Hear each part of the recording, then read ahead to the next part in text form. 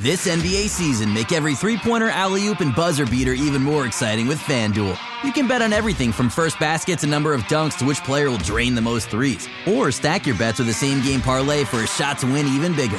It's quick, easy, and you'll get your winnings fast. So download the app today and see why we're North America's #1 sportsbook. Make every moment more with FanDuel. 19 plus and physically located in Ontario. Gambling problem? Call 1-866-531-2600 or visit connectsontario.ca.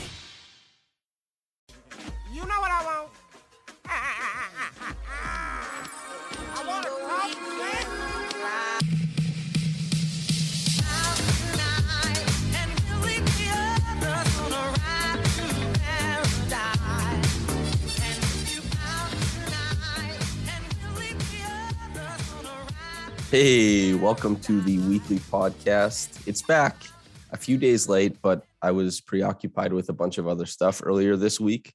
So I'm very sorry, but, it'll be kind of like, there'll be lots of podcasts coming out from myself and the other folks at Raptors Republic. So you should be well stocked up, I guess. But yes, I'm Samson Folk. This is the weekly podcast coming out to you on either like afternoon Friday or, early morning Saturday, whichever you're listening to. And a very special guest, a colleague of mine over at Raptors Republic, the guy doing the numbers, laying down the lines, and also freelancing at Yahoo Sports and at TSN, Manny Rao. How you doing, Manny? Hey, brother, I'm good. How are you, man? Thanks for having me. This is awesome. It's my first time. Yeah, well, we linked up at the Christmas party, and Yes, I said, whatever you want to talk about, you just let me know, and that's what we'll do. And so finally, we have a good stable of questions, and now we're going to talk about it. And if they haven't been paying attention to your insights prior to these games with the lineup and all that kind of stuff, they're going to get some look into it now. But I do kind of want to start there as far as approaching these betting lines before most every game this year. What's that been like? So, that's a great question because a lot of research goes into it, obviously. So, I'll be up maybe the night before and, even during games when there's a back-to-back, you have to go and you have to look at not only the Raptors' previous lines and if they've hit under or if they hit over, if they've covered the spread, how many times they've gone against the spread. You have to do that for the other team too. And you have to kind of take that into consideration. And then the other thing I do is, I look at the numbers, like based on matchups, based on, how this team has done against the Raptors or how the Raptors have done against them. With the Cavs, specifically for the Cavs, because that's the last game they played, I always factor in the mentality that the Raps have. So I think I said the Raps were going to go, the total is going to go under, Raps to cover, Raps to win. Actually, I think Cavs to win or Cavs to cover. But anyway, I factor those things into what I think the team's mental makeup is. But otherwise, it's like, always looking at how many times this team has hit the over, how many times they've hit the under, what their streaks like, their last 10 games, stuff like that. You always want to look at that because especially when it comes to injuries, it's like so hard to tell. But, with that being said, it's also just a matter of, seeing what other people think too, like going on different betting sites, seeing what they're saying and kind of getting an idea of what people think on those. Are you happy with the turnout so far this season? Yeah, I have a winning record right now. I think after last night, I'm still like, I think I'm 102 and 80 or 90. I don't know. I'm gonna have to check the numbers, but I still got a winning record right now. So next year, I hope I'll be back next year. I think we will. But anyways, I hope my record is going to be a lot better. I'm counting on it to be. So that's something that, I think definitely, I'm enjoying it and it's been fun. It's really interesting. While I've been at Raptors Republic, we've never had anything like that. And especially since you've turned it into more than just like putting the lines down, but there's kind of like this whole approach of like infotainment behind it. It's a cool thing to be doing. So the fact that you're winning, dude, hell yeah, that's way better than the alternative. Yeah, absolutely. I agree. Thank you, brother. Now, another person we hope will be winning something rather than just the games that are currently ongoing. Scottie Barnes. And so this is one of the topics you wanted to discuss with me, and a good one to discuss that I haven't really talked about on the podcast yet this year. Well, not at length anyway. And that's Scottie Barnes's Rookie of the Year case. His candidacy for the most vaunted thing a rookie can get besides like an all-star or all NBA, which is rare enough in its own right. And he's in, I would say, steep competition with Evan Mobley and Cade Cunningham. But I've talked about this with people on other podcasts and just, not for content, just human stuff, talking about basketball. Yeah. And a lot of people seem to think he has a shot. I'm curious what you think.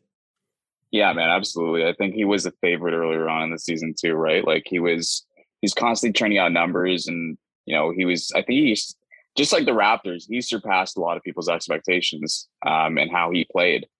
And the first surprise was actually him going fourth, because a lot of people expected Jalen Suggs to be that fourth pick, but clearly it's proven that Scottie was the right choice for the Raps at 4. And although he just won, I think, conference Eastern Rookie of the Month, you could have made a case for him to win it every month since the season started. The thing that I think that really stands out about him is his coachability, and I don't know that it's been talked about too much. I haven't seen it personally too many places, but when you talk about a rookie that comes in, he's playing 35 plus minutes a night. He's setting screens. He's initiating the offense. He's running the floor. He's doing a lot of everything. And he's doing a lot of what he's asked to do. In fact, he's so unselfish. I remember reading in multiple places and hearing from a lot of people too that, Nick Nurse has been asking him to shoot more and try to get more field goal attempts, which is something that, he kind of defers to his teammates because, well, obviously you have some big shot takers on that team right now. But I think, his case for Rookie of the Year is legitimate. I think it definitely supersedes Evan Mobley's, especially when you consider the Raptors roster at the end of last year. Coming into this season, it's widely the same, I think, for the most part, at least the core. The Cavs have had a higher turnover in their roster compared to the end of last season. So, that's why I think he should be Rookie of the Year without a question in my mind over Evan Mobley. So it's that, like, Scottie is correlated with the change in culture, the change in winning percentage, all that kind of stuff. And the case you would make is that Scottie is impacting more of this and Mobley Absolutely. is more so along for the ride. Well, I think Mobley has impacted his team as well, but I think, when you look at, like I said, the roster turnover from the Raptors and the Cavs comparing each team, it's clear that Scottie's impacted his roster, I think, more than Mobley's impacted his. So you think, like, probably if you were looking for an outcome where the most possible voters voted Scottie, the race for the 6th seed between the Cavs and Raptors probably looms quite large in your mind. Yeah, I would think so. I think that definitely would be the case. But I can't deny how good Evan Mobley is. He's shown that he's pretty legit. And the Cavs, him falling to 3, maybe he should have gone 2. You know what I mean? But nonetheless, I do think Scottie has impacted the Raptors probably a smidge bit more than Mobley's impacted the Cavs. Okay. Yeah, I think that's a really good point. It makes me think about self-creation more than anything. And it makes me, the pitch I would give for Scottie as Rookie of the Year is, I would say, yes, Mobley's been a better defender, but Scottie plays on a Raptors team that doesn't run much pick and roll, that runs isolations more than any other team. And he's gone from what was deemed a 0-level scorer at, prior to the draft to a guy who's isolating just as much as Cade Cunningham, basically, and at a similar efficiency on a team that demands that he create. Fred, Pascal both get doubled. Pascal at this point, I think, is at top 5 rate in the NBA. Fred is still hanging around the top 10. And that means that Scottie is left in positions where he has to be able to punch in points off of his own dribble against single coverage and stuff like that. And his, the way that he can author an offensive possession is completely different than what Evan Mobley is capable of. Darius Garland has the highest correlation to winning offensive minutes for the Cleveland Cavaliers. Evan Mobley, the bulk of his shots come as a byproduct of Darius Garland's pick and roll creation. And that's a guy catching and finishing, which is important, but he doesn't do it as well as Jared Allen does. And it's also where he's dependent on another player. And Scottie is less dependent on his teammates on the offensive end than Evan Mobley is. And so with comparable statistics, that actually stands out quite a bit, I think. Absolutely. 100%. I mean, you definitely, the numbers better than I do, but if I'm going to like put it in my own simplified terms, like basically, Scottie is asked to do, and I think this is basically what you just said, but Scottie's asked to do more for the Raptors than Mobley is. And, that's where for me that the biggest case for Scottie to be Rookie of the Year is made is Scottie's just asked to do more in every situation almost. Mm-hmm. Yeah. So it's like a contextual argument because, well, actually, if you go to like some of the catch-alls, I think if you weighted all the popular like Raptor, LeBron, EPM, Darko, like the really popular catch-alls for certain groups of basketball fans, certainly not all of them, but Scottie, I think actually weighted between all of them is doing better than Cade and Mobley. So that's an interesting wrinkle, but also it's just like you have to argue for Scottie's context to try and make the case over Mobley because Scottie has had an underwhelming defensive year and Mobley has had a really good defensive year. And that matters a lot to a lot of people. So you have to like work in way more context offensively because most people just want to talk about like box score statistics on offense. And they're like, if you try and say, well, look at the unassisted rates, look at, the unassisted at rim rates, they're kind of like, I don't know if people factor that stuff into the Rookie of the Year stuff, but we will between us. Yeah, both. We will. Absolutely. Yeah. And just to keep it on Scottie then for a little bit, I'm curious, just your thoughts on Scottie so far this season, not in an argumentative fashion against Mobley or Cade, but just like, hell yeah, the Raptors have an awesome rookie. What have you thought of his first year? Yeah, I mean, I thought his first year, like I said earlier, it surpassed anybody's expectations. I remember talking to Gerard and our other colleague Damelin as well, Andrew Damelin, and we were talking about expectations for the Raptors even before the draft. And it was like, I said 38 and 44 would be where I would peg them at. That was before the draft lottery and everything. Now it's like, well, they're definitely going to win. They're definitely going to do better than that. They've already done better than that. So in terms of Scottie's a big reason why. And I think that when you have a rookie like him, I don't know that the Raptors have had a rookie that's as sensational as Scottie since maybe, Damon Stoudemire. And, we'll throw Vince in there too, because you can't not throw Vince in there. But, he's just so the game, he makes it seem so easy. Like the game just comes to him so easily. You watch him on the court and you see where he gets and he gets to his spots and he's so strong too. Like he's fast, he's strong. He's still a rookie, so he's not by any means, a finished product either. But, I just find that he's very, very good for what the expectation was. And I think a lot of people didn't know what to expect, but whatever they feel then and what they feel now, like they feel happier with the pick now and with him now.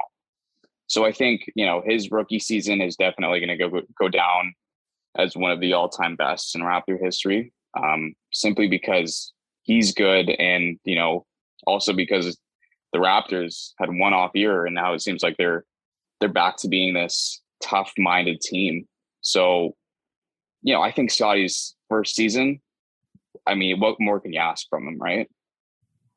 This actually makes me think of an interesting thing because obviously Scottie is having one of the best rookie seasons ever for a Raptor. It's comparable to Mighty Mouse and Vince. And you could probably quibble and work your way into saying it's better than both if you really wanted to, especially with Scottie. If you wanted to. Especially there's like peripheral stuff with Scottie, like his favorite food is baked beans. There's just like fan based stuff where his his persona fuels a lot of fandom because he's so fun and like falling His out personality. of the yeah. Yeah. His Falling personality out of is the just, it's tunnel. out there. Yeah. Yeah. That's Yeah. right. Yeah, exactly. Yeah. He's Yeah. just like, He's so lovable. He's so likable. You know what I mean? And so that's, I think, what resonates with people is, yeah, he's a great player, but he's actually, his personality is just so infectious, and it's so lovable. he really seems like the duality of man, because this is a guy who's like has such a dog in him that he's on the Yeah. fast break and he looks back at people, LeBron James, Jaren Jackson Jr., Steven Adams, like these huge hulking men, and he looks back like he's punking them. But it's also the same guy who's like has this giant like 8-year-old smile plastered on his face as he falls while he's running out onto the court. And it's like, how is this the same person? Yeah. Blows my mind. And then he was apparently, I think there was some people talking about it. I saw it on Twitter a little bit. He was jawing Joel Embiid in a game against Philly a few nights ago. And that doesn't, I mean, I was like, really? That doesn't sound like Scottie. But then, you know, to your point, you just mentioned it. Yeah, I mean, he's a brute in a lot of ways, you know, but then again, yeah, he has that smile. And, you know, you think about that picture that he has, like when he was a kid with the gown and the cap, and he's just smiling. And it's the exact same smile he has now. And it's just, yeah, like, I don't know. There's just, to your point, yeah, it's the duality of man. It really is. Okay, so, but this does bring me to my point that I wanted to ask, right? Is Scottie as a draft pick a better addition than any player the Raptors have ever signed? DeMarre Carroll, Hedo Turkoglu, like guys like that. Have the Raptors signed a better player than Scottie? Well, I mean, when you consider the fact that the rookie seal contract is, you know, he's probably making the same amount of money as Turkoglu, it's kind of a tough thing to say, because, you know, Turkoglu and him, you know, probably same height, like, you know, similar. I'm totally kidding, by the way. There's no way you can compare Hedo Turkoglu to Scottie Barnes. No, I think definitely, like, that's tough to say, because I don't want to say yes for the reasons that, you know, it's just exciting to have a player like that on your team. But at the same time, I look at, you know, the Raptors signings and who they have signed, and unless you want to talk about, you know, re-signing players, you know, like Lowry, like DeMar, yeah, I mean, there's not really much else. You know, there weren't too many sexy additions to the Raptors before this, unless they were trades. You know what I mean? Trades and re-signs. I think Scottie's the best offseason addition they've ever had, if you don't count trades and re-signs. Kind of wild. Yeah, absolutely. And it's weird, and I agree. It's yeah. I mean, if he's putting up numbers like this right now, I mean, I'm excited to see what the future brings. I don't want to get too excited, but this is definitely a good sign. And yeah, I guess we both have to agree on that then, that he is the best offseason addition the Raps have had. Cool. He's such a fun player. And speaking of another fun, and I would say inscrutable player because of his public persona, OG Anunoby, back in the lineup, super helpful. His press conference afterwards was really funny because, you know, I think it was Doug Smith who asked, like, hey, were you surprised that you shot so well? And he said no. And then he reframed the question and was like, were you surprised that you didn't shoot bad? And he was like, no. And then he was asked, you know, if his finger bothered him. And he was like, yeah, it was broken.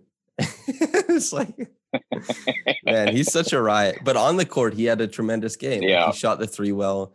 He helped space out for, like, when I was writing that piece that came out this morning about his return, and I was thinking about, okay, how did the Raptors do against the Cavs last time versus this time? And you look at the Cavs, well, the Raptors scored 18 points from the 3-point line on 25% shooting against against the Cavs last time. And OG just came in and kind of radically changed that by weaponizing more of Pascal Siakam's kickouts. Like, just being able to take on a guy in isolation, draw a second defender, and pass to a guy like OG instead of, you know, maybe it's Thad instead over this last run of games. Maybe it's Gary who's shooting like 28% from three or worse in this run too. OG just comes in and sticks that. The Raptors get to run an empty side dribble handoff with OG and Pascal, and then they draw the second defender as well. They pop out to OG for a three. OG rolls to the rim for free throws. OG cuts to the rim and makes a slick pass to Scottie for a layup. Like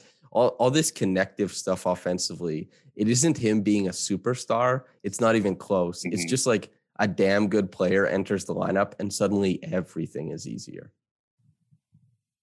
Yeah, I mean, here's the thing is that I think a lot of people were expecting him to take a step into becoming a guy that initiates offense. But the thing is, with OG, is his first step isn't as fast as he'd like it to be. And maybe that's something that, you know, you're just going to have to come to terms with over the next however many years. Who knows? That's something that at least stands out to me. So when you talk about, you know, Pascal being able to take somebody on in isolation and then kick it out to like an open OG, I mean, isn't that a situation that you would want to have rather than not? Because to your point, maybe OG is better suited as a guy that you don't necessarily call plays for, a guy that, you know, is out there in the corner to kick it out to, or, you know, is out beyond the arc somewhere, just so that, you know, you can have him wide open while Pascal or Fred or Gary, you know, draws a defender when they're driving in. Who knows? I think that's kind of the role that I think OG should grow into. And I think that's kind of a role that, yeah, you know, he'll flourish in that if that's the case. Because he's great at shooting the three. And yeah, he's a great defender too. So, I mean, him taking that step to becoming like an ISO shot creator may not be realistic, and that's okay. I'm totally okay with that. If he's able to, you know, become a catch and shoot 3-and-D kind of guy that averages around 18 to 20 a game, I'll take it. Yeah. I think he's already there. Like that's the interesting aspect is that OG, I think he averaged like 19 or 20 in the second half of last year. And he was averaging prior to Pascal Siakam's return, you know, around like 20, 21 points per game. And a lot of it was, there's a lot of failed isolations in there. That's not his best play type for sure. But in trying to mine different ways to use him, they discovered the post. And while he does fail in the post sometimes, I think that he's a pretty good passer out of the post, a pretty good scorer out of the post. By the measurements, he scores more out of the post than anyone on the Raptors. And he has more assists out of the post than anybody on the Raptors. So, and like we think about certain games where he was helpful as a pick and roll ball handler, or where he did have a nice little pop off in isolation. That ceiling is a really nice thing to have when we consider like the playoffs. If Pascal and Fred get all this extra attention and Gary isn't able to create, having OG as a guy who's tried this stuff in a season where the Raptors are still largely successful, fall back on maybe something that did work or that at least has a chance of working, I think is really, really helpful, even if it means that he isn't growing into a superstar. I'm glad that he's getting the opportunity in small spaces to try and stretch his legs, because anytime we see a playoff series, the players who are most limited are the easiest to stop, even if they're tremendous in the way that they are limited. Like the Raptors on their way to a championship weaponized the fact that really great three-point shooters couldn't move off of their spot and then hit. And that's kind of changed the complexion of three-point shooting in the NBA, is how the Raptors and how the Bucks started defending it was move guys off their spot, make them reset, and then just make them move around with the ball. They're not a shooter anymore. Make them a basketball player who has to put it on the ground. And OG is a guy who has like a drop dribble to make a three into open space. He is pretty good at transporting himself to the rim, and he is a good finisher at the rim. He cuts well. You know, there's a lot of ways that he's just super valuable that, as you're saying, the superstar upside, whether it's there or not, there's just immense value in all the things that he's already doing. So yeah, you're 100% correct. Yeah, I think that's without question. I'm glad we agree on that, because yeah, I still love OG. I still think he's got immense potential, but maybe this is his best role, and that's totally fine. Yeah, he certainly does have immense potential, because he's one of the strongest players in the league. he's really, really great. Like the long steps on drives means that it's really tough for players to keep up with him after that first step that you talked about. Is like he picks up the dribble. He might actually get to the rim before people. He has length to finish there and that kind of stuff. But even if that doesn't come, this is a guy who's like hitting threes, playing all NBA defense, can screen, can pop into space, is one of the best cutters in his conference. And it's just like, he fits on every team, not just like this year, but of the past like 10 years. He can just go be on any squad and start a game or something like that. The Mavericks who won the chip, he could just go be on that squad. The Heat that won the chip, he could be on that squad. Warriors, Caps, whatever, right? So yeah, that's absolutely, it's really cool to see. Is there and he's strong. He's strong as anything, man. Like he's really, when he's driving or when he's like, he may be slow, but the thing is, in that like slowness, you see how strong he is because he's still able to bring his arms all the way up or get a shot off if he's right underneath the basket or something. It's just, he is really strong. OG is actually, I think his strength sometimes is overlooked, to be honest with you. But I mean, yeah, I don't want to, I don't know. I think he's really strong. I think that adds to his value without question, right? He's definitely one of those guys who, if you're doing like the barbershop pound for pound conversation, I feel like he fits in pretty well. Like you're like, Steven Adams, strongest dude in the league, but pound for pound, OG Anunoby, he might be in it. Yeah. I guess the next thing we'll talk about is Pascal Siakam, but listener, not until you hear a message from our friends over at Jack Health. Okay, you want to get to the top of your game? Jack Health at www.jack.health is an online service for men's health that handles the doctor's appointment, the prescription, and the shipping, which, by the way, is free. All you need to do is stay home and relax. They've got stuff for sexual health, daily health, hair and skin, you name it. Order what you want, fill out some questions, and get it shipped straight to you. Skip having to lay out all your medical issues in the clinic waiting room and keep your private business private. Free shipping and easy prescriptions. Boost your game and do it all from the privacy of your own home at www.jack.health. Okay, Manny, now that we're fully, we've got all the information on how to help ourselves with sexual health, daily health, all that kind of stuff. Now we need to now we need to talk about how Pascal Siakam, not in a sexual way, but has just helped the Raptors this year. And this is something you want to talk about. So I just want to gauge your interest on this topic. Pascal Siakam this season, what's your thoughts?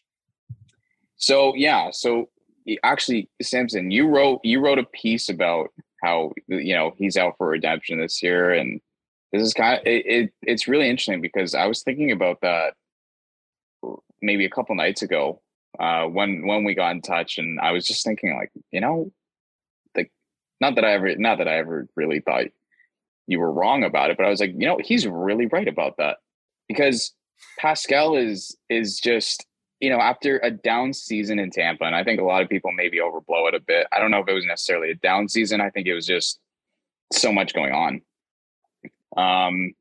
But he's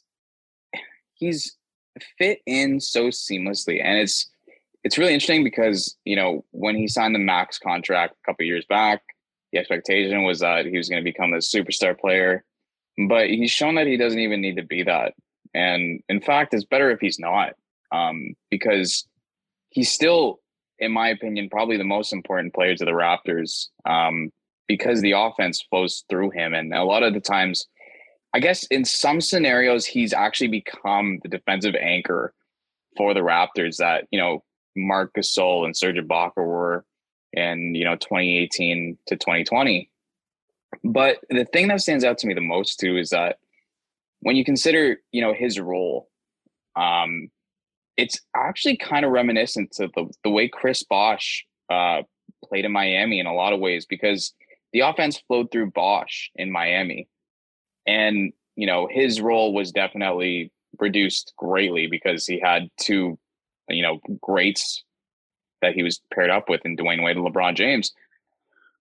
Pascal doesn't have two all-time greats right now, but at the same time, I mean, he's his role is much greater, but it's also like it's much greater than Bosch's, but it's like it's very similar to Bosch's role in Miami because the offense flows through him, because he's sticking around in usually the high post area. Sometimes he's lurking out on the three.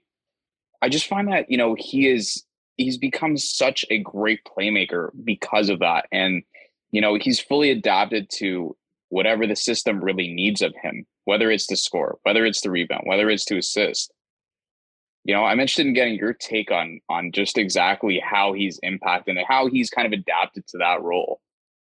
Yeah, I think you hit on a very essential storyline for Pascal's season and his growth and the Raptors' success. And it's that where the Raptors fell short, Pascal just decided to be what they were missing. And that isn't, as you said, like superstar versus what he is currently. And just, maybe it's like a superstar is anybody who's great at basketball, but the optics of what we think a superstar is this offensive engine and shot maker, which he is, but it's also, they don't really, bend to the whims of the offense. They go and do what they want. And Pascal has started to succeed in all the places where the Raptors don't. And that by doing that, he has become the most important player on the team. And that extends to both sides of the floor. Like, there are so many soft spots because of the Raptors' limitations that teams are willing to give up to the Raptors. And what Pascal has done is he has weaponized those soft spots. He's become, I wrote this in the piece where I use like Pascal Siakam for all NBA, is that this is his first season where he's taking more short mid-range shots than shots at the rim. He actually takes more shots from the short mid-range than anywhere else on the floor. And that's because that's what teams afford the Raptors. Teams, the way they gear up against the Raptors, that's the soft spot on the floor. And Pascal loves to get to the rim. If he can get there, he will. But in some games, we talked about the Cleveland game earlier, the one on, I guess, March 6th, I remember. It's the Raptors only scored, they only hit 6 threes. What is Pascal to do if his teammates don't hit threes and if the teams play pack line defense and they just won't let him get to the rim? You have to take what's available. And that's something that wasn't always part of his game. In 2018-19, where he was one of the most efficient scorers in the league, he's always in single coverage. He's getting to cut. He's getting to run out on the break. In 2019-20, he's still in single coverage, but he's hitting more pull-up threes and stuff like that. But he still has Kyle Lowry running the offense. It's not Pascal running the offense. Pascal is the highest scorer. Pascal is making things happen, of course, but he's playing much different than he is now.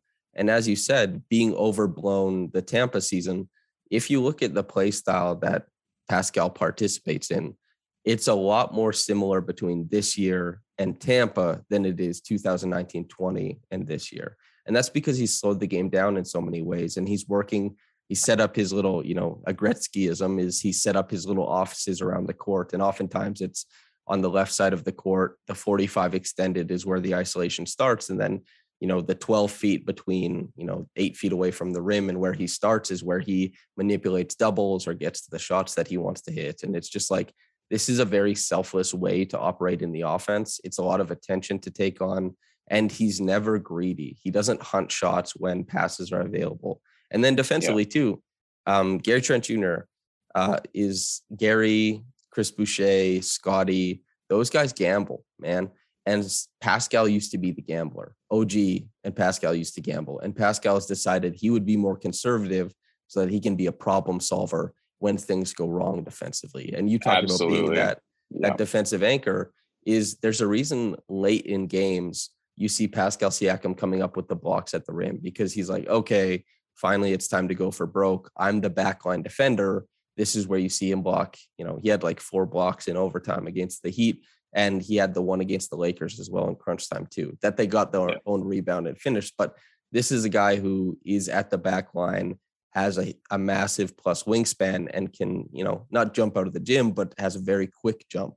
He can get to spots. He can defend really well at the back line. And so he's so essential to what the Raptors do on that end. And he's essential everywhere. So the dichotomy of like superstar who's getting his versus just immense team player who's getting what the team needs is an interesting aspect to look at Pascal through. Absolutely. And I just also want to touch on this really quickly because it just really annoyed me how right after Scottie was drafted, there were people talking about, well, maybe it's time to trade Pascal. I just thought that was one of the dumbest things that people could have said, because here's it, like Pascal, even in the season in Tampa, like you said, this is closer. What we're seeing right now, this is a closer version to that version. This is like what we're seeing from him right now. He's playing similarly to how he did in Tampa, more than the years prior to it. And when you think about the fact that his assist numbers have gone way up, he's, I think, one of the only players, and probably I think the first Raptors actually be averaging 28 and 5.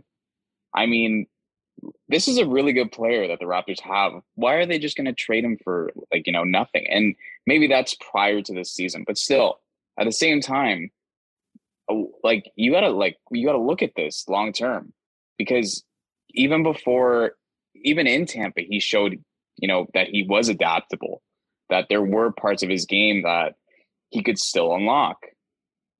And now it's just so much more clear, and now it's just so much.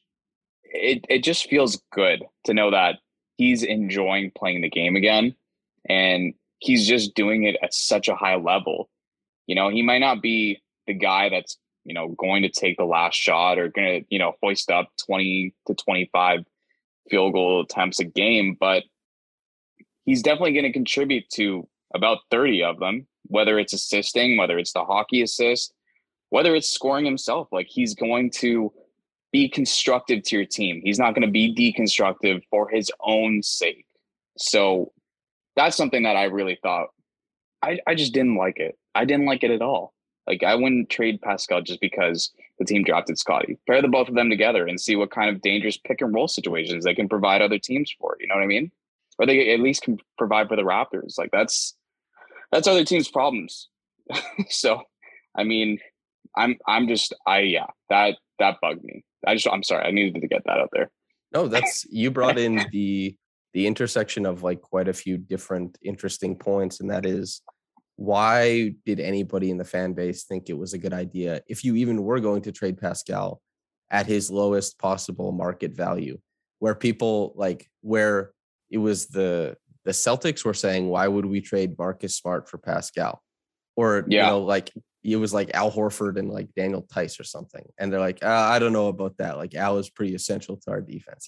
It's his value was so low that there's just no winning there. And it's like, okay, so you give him a season and you see once he finally bounces back. And there were people probably like yourself, probably like myself, saying, oh, he'll bounce back and he'll be really good because Pascal's really good. Don't forget. But also the other thing, like, as you said, that's not the Raptors' problem. That's other teams' problem.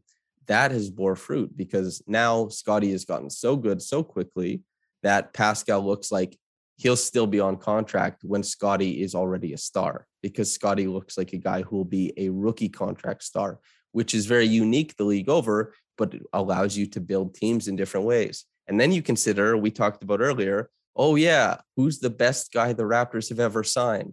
What is the likelihood that they'd be able to bring in somebody better than Pascal to work with Scottie? Very, very slim. And so the intersection of all these points just goes to the thinking of, oh yeah, pretty happy they kept their all NBA level player. That was good. And yeah, I was very surprised that so many people were on the other side of the conversation. I had a good friend on the podcast during the summer. He goes by Hoop Goose on Twitter. I don't know if you've seen him around, but we had the debate about should Siakam be traded or not. I took the he shouldn't be. He took the should be. But his heart wasn't really in it either. It was kind of It's the conversation around Pascal has been very silly for a long time, and I think it's finally in a place where it's now being corrected, which is Thank good. God. Yeah, because it was so unjust, I felt, but I'm glad that he's kind of shut those people up right now, because there's nothing worse than seeing a bunch of, those kind of tweets. And it's just, oh God, it just makes you want to get off of your phone completely. Yeah. And as you said, with the max contract thing, and he doesn't have to be X to earn a max contract. Yeah. No, not at all. Drew Holiday, Chris Middleton, Giannis Antetokounmpo are all on max contracts. Every single one of them. They want to chip somehow without Drew and Chris being Giannis. And it's like in the NBA, typically you pay a guy a max contract, and that means that he's way underpaid because he's one of the best players in the league. Like the best players in the league, typically from a merchandise, marketing, like on-court impact standpoint, are worth like $80 million a year or like $100 million. And they subsidize the minimum players. Like it's socialist, right? They subsidize the minimum players allowed to get paid more because they make a little bit, well, a substantial amount less than what they're worth. It's pretty sick. It's pretty awesome of these, you know, super, super rich guys to help out the minimum players. But Pascal is worth every little bit of his contract. And even as he jumps up to 36 next year, like he's worth it. This is a guy who will be, no matter what, he will be good enough that he can generate like a top 3 player on a top team. And absolutely. At minimum, right? And that's what a max player is. That's what a max player gets. And, you know, unless they're on a rookie contract, but that's the whole thing for me. I don't want to veer off too far off track, but like, you know, maybe in about 2 years, I would put up Pascal, Scottie, and, you know, Fred or OG up against the Milwaukee Bucks big 3, like without question, because I think that's how effective. I think Scottie's potential will definitely take him there, but I think Scottie, he's also making, well, without question, he's making, you know, the other core members of the team better as he himself gets better. So I just wanted to say that too. Yeah. The route to a championship is far more interesting because of Scottie's trajectory and Pascal, like returning to this form, progressing to this form, let's say. And then Fred, before the knee stuff really took a lot of the punch out of his season, just had made so many steps too. So there's something there, and it's interesting. Raptors fans are lucky. But I guess we'll move on to the back end. So the Raptors are tied for 6th currently, but they lose the tiebreaker for 6th because they lost the season series to the Cavs. Yeah. And even if it extended past that, I don't know what the in-conference record is relative to those guys. But either way, they're not in the 6th seed currently. They have to beat out the Cavs the rest of the way by a half game to do it. You know, maybe even, you know, there's some Raptors fans who are looking at the 5 seed with big greedy eyes and say, you know, maybe Chicago also falls past us too. I'm curious what you think, because as you highlighted, you know, the Nets, they're kind of like, they're sitting at the back end of the East with Kyrie and KD, and Ben Simmons could return. They have like Patty Mills and Seth Curry and like, you know, just a glut of really great role players. And once again, Kevin Durant and Kyrie. Having them at the back end threatening a play-in spot is enough to be anxiety inducing for anybody. So I'm curious what you think of the whole back end of the playoff situation. Yeah. So, I mean, the East is going to be a dogfight. I actually just put out an article today with Yahoo talking about the Raptors, you know, possibly positioning themselves for a 5 to 8 seed. Obviously, you know, you got to take the play-in into account. But when you think about the success they've had on the road, I think they're second. They have the second most road wins in the East out of all the Eastern teams, just behind Philly. I think that this team, and they're going to have to learn how to win at home. But they're right now they are a better road team than they are at home. Now, their strength of the schedule, they have one of the best or one of the easiest paths for the rest of the season. It's only 9 games left. 2 of them are away. One is against New York. One is against Orlando. So those are both very winnable games. The rest of the games are at home. And, you know, as we just alluded to, the Raptors are not as good of a home team as they are on the road, but they're going to have to learn how to win at home, at least over these next, you know, 7 out of the next 9 games, because that's all they have for the regular season. Now, the reason that I think maybe positioning themselves for 5 to 8 would be better because they would probably be, they have this mindset. And I think I don't know if it's like some sort of trauma from, you know, playing in Tampa. I don't know what it is, but there's something going on there. It's a psyche thing, man, where, you know, they have this mindset as though they're actually comfortable being booed and being the underdog and being, you know, the outcast. You know, they go to different arenas around the NBA, and it's like it's like they feed off of it. They like being booed. It's just so weird. It's as though, you know, they're saying to everybody, yeah, okay, boo us. And, you know, then you just cut to that Michael Jordan scene where it's like, and I took that personally. And they just go out and dominate on the road. But it's weird because the numbers don't even dictate that they're that much. They're only, I think, what, zero 0.3 or 0.5 points better on the road against their opponents versus being about 3 points better at home versus their opponent. So it makes no sense to me. But if I'm going to chalk it up to anything, it's that mindset. It's that mindset of us versus the world. It's hard to explain. I know it's like very arbitrary, but I don't know what else to chalk it up to at this point. What do you think? Yeah, the thing is, right, is that like in-season variance can be there for any reason, but you do hit on something super interesting is like, I don't know, Stockholm syndrome adjacent behavior where the Raptors are like, yeah, we're more comfortable, you know, with the bad guys, like being booed or whatever, you know, we don't deserve love. But they also, I can't remember if it's Chris Boucher or Pascal Siakam who had said, you know, they had played bad at home, so they finally needed to play well. And like, so they obviously are paying attention to it.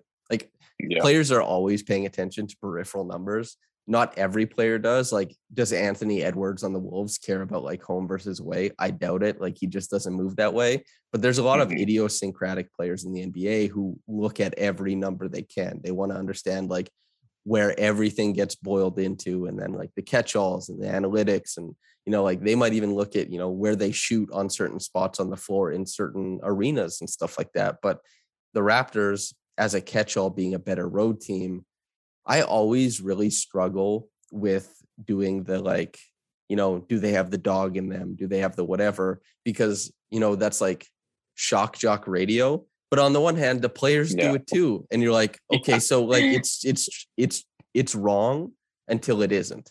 And like the Raptors openly commenting about being better on the road means that it isn't wrong. And so it's like, it's the laziest analysis until it's true. And then once it's true, you like smash it and you say, yeah, these guys hammer it in. Yeah. Yeah. And so, yeah, I don't really know, like from an analysis standpoint, what is my fix? What is my take is like daggum guys, you just like, you got to play better at home, I guess, you know? Yeah, exactly. No, it's so weird, man. But that's what I think it is. It's ultimately a psyche thing where it's just, you know, like you said, there are guys that, you know, are constantly on their phones or constantly on a screen looking at, you know, the analytics of it, even though everybody claims that they're not. It's obviously something that a lot of players do, but you know, I think with them, it's just that's what it is. They're comfortable being booed. They like, you know, when they like looking at adversity. They like when adversity phases them, or you know, they have something to kind of go out there and prove to people.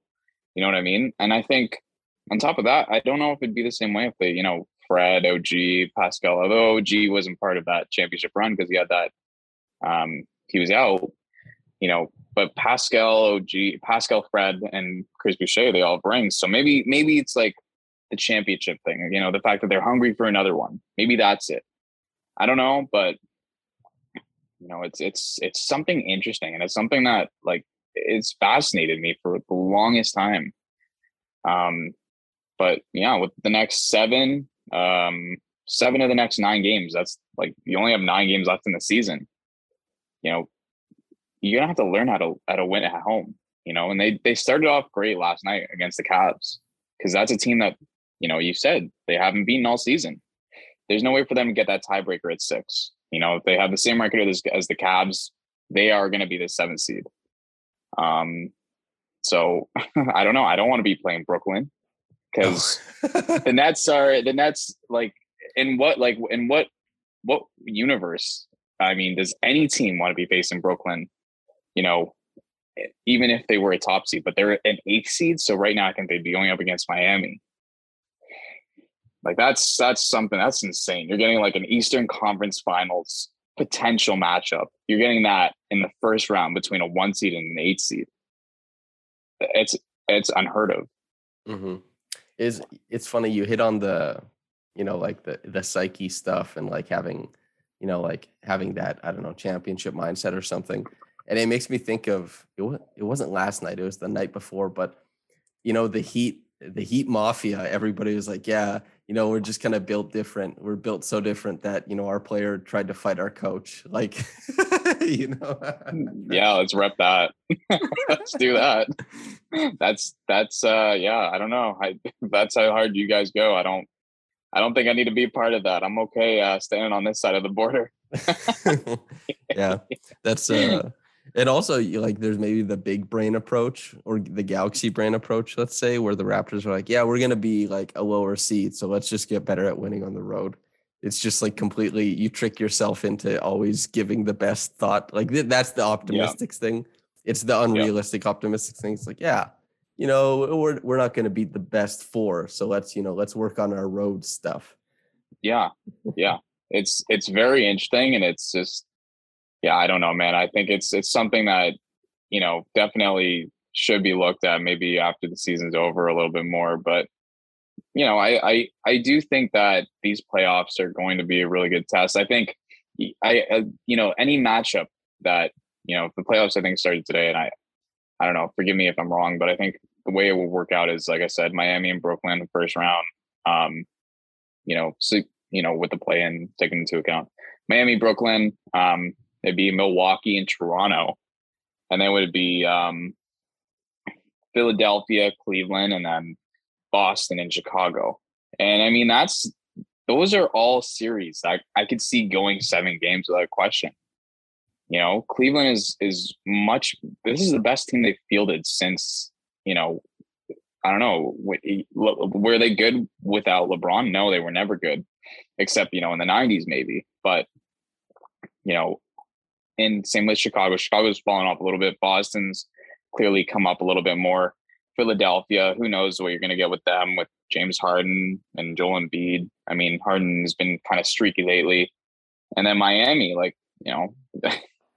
if their player wants to fight their coach, I mean, damn, can you imagine what they'd be willing to do to their opponents? Like, I mean, dude, I don't know what to say. That's crazy. But I